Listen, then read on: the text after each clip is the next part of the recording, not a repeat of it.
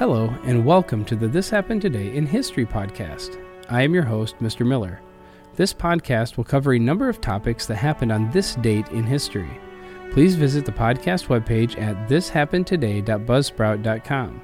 There you can download the notes page, which will help you organize the information as well as develop your own ideas on how these events change the world around us. If you're interested in hearing more, please consider subscribing so you will not miss out on what happens tomorrow in history. Today is July 9th. In 1941, British cryptologists helped break the secret code used by German army to direct ground-to-air operations on the Eastern Front. British and Polish experts had already broken many of the Enigma codes for the Western Front. Enigma was the Germans' most sophisticated coding machine necessary to secretly transmitting information.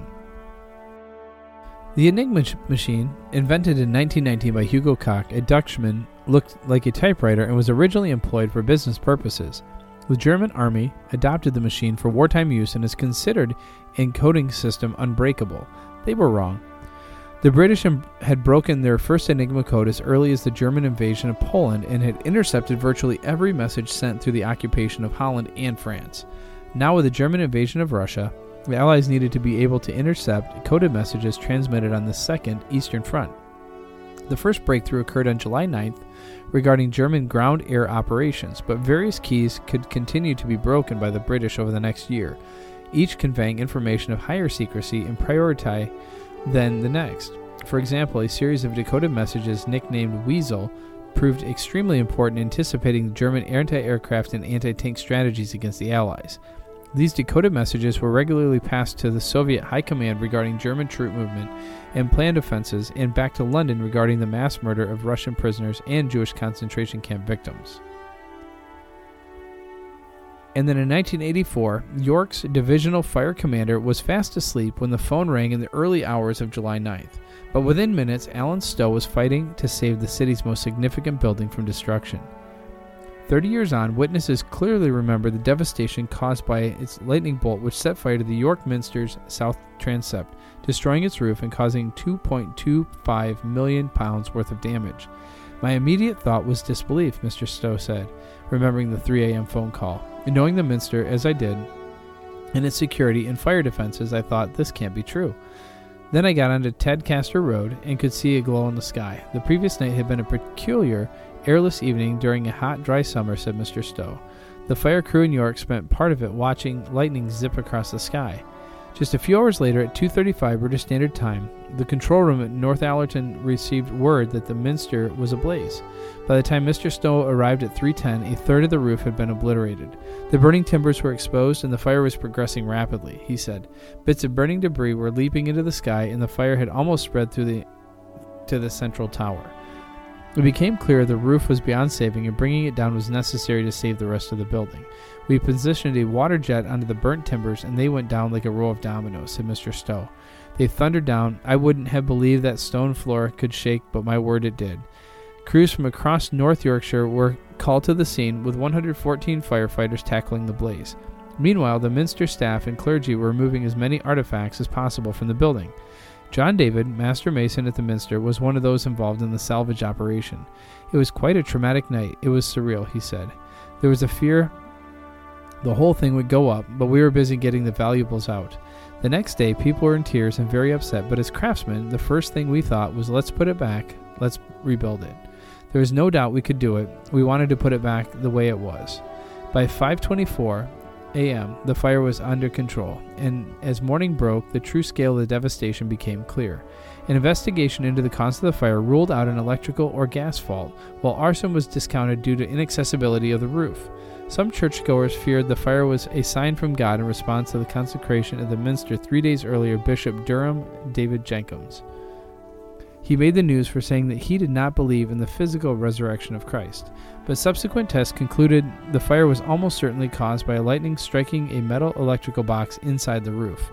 However, with the evidence destroyed in the blaze, the official report could only conclude that it was 80% possible. The fire was caused by lightning and 10% each for arson and electrical fault. A restoration project to return the building to its former glory was finally completed in 1988 at a cost of £2.25 million. The site's masonry team spent a year recarving bosses and stonework above the rose window and arches, while half a dozen bosses were designed by children in competition run by Blue Peter. It is thought the rose window, designed in the 16th century to celebrate the marriage of King Henry VII and Elizabeth of York in 1486, reached the temperatures of 450 degrees Celsius during the fire. The glass cracked in about 40,000 places, but was saved following painstaking work by York Glazers Trust. Bob Littlewood, former superintendent of works at the Minster, was instrumental in replacing the vaulted ceiling and roof, which were gutted in the blaze. The day after the fire, he was offered 260 oak trees by people wanting to help rebuild the Minster, and tasked with convincing the church authorities to let him rebuild the roof with timber, in keeping with the original design. Wood was agreed upon as the preferred material, but on condition that the parts of the new structure would be coated with fire-retardant plaster. Everything was gone, Mr. Littlewood said. We had to literally start from scratch. I didn't want anything modern, and we felt it all should be done traditionally. Thankfully, the dean and chapter agreed, and I had the staff who were capable of doing the work. 4 years later, after the fire destroyed the south transept, the restoration was completed. It was a year ahead of schedule, and thanks to the generosity of public donations coupled with the insurance money, Mr. Littlewood said, everyone buckled down and helped. It was a tremendous challenge, but I felt delighted at the end of the day. It was such a success and, in fact, a big improvement on what was there before. And finally, on this day in 1995, the Grateful Dead played the second and final night of their tour closing run at Chicago Soldier Field, featuring an opening performance by the band. The show marked the completion of a long-winded and winding spring-summer tour, a run through which lead guitarist Jerry Garcia seemed to, like many, a shell of his former self. Once again, he was beleaguered by addiction, this time in front of a huge, stadium-sized venues packed with the brim with excited fans. Garcia struggled through equipment difficulties all night, eventually having to replace his Rosebud guitar with his older Tiger. According to Bob Weir in his Netflix documentary The Other One, he and Garcia shared some short but sweet words as they walked off stage. "Always a hoot," Garcia said, "always a hoot." Exactly 1 month later, on August 9th, 1995, Jerry Garcia passed away, his heart finally giving out after years of hard living and declining health. On July 9th, 1995, at Soldier Field became the Grateful Dead's final show. While not among their best shows by a long stretch, 7/9/95 still packs an emotional punch to this day in light of its significance as Jerry's last performance. You can feel the weight of the show's cosmic significance throughout, particularly on songs like Encore Closer, Box of Rain. And of course, there was the gorgeous yet bittersweet mid-second set, So Many Roads, with Garcia's moving vocals ensuring that there was not a dry eye in the stadium by the time the tune was finished, despite some musical struggles. You can watch a full video of So Many Roads from the final Grateful Dead show at Soldier Field on 7/9/95 via YouTube. You have been listening to the This Happened Today in History podcast. I thank you for listening, and I hope that you have enjoyed learning about historical events from the past.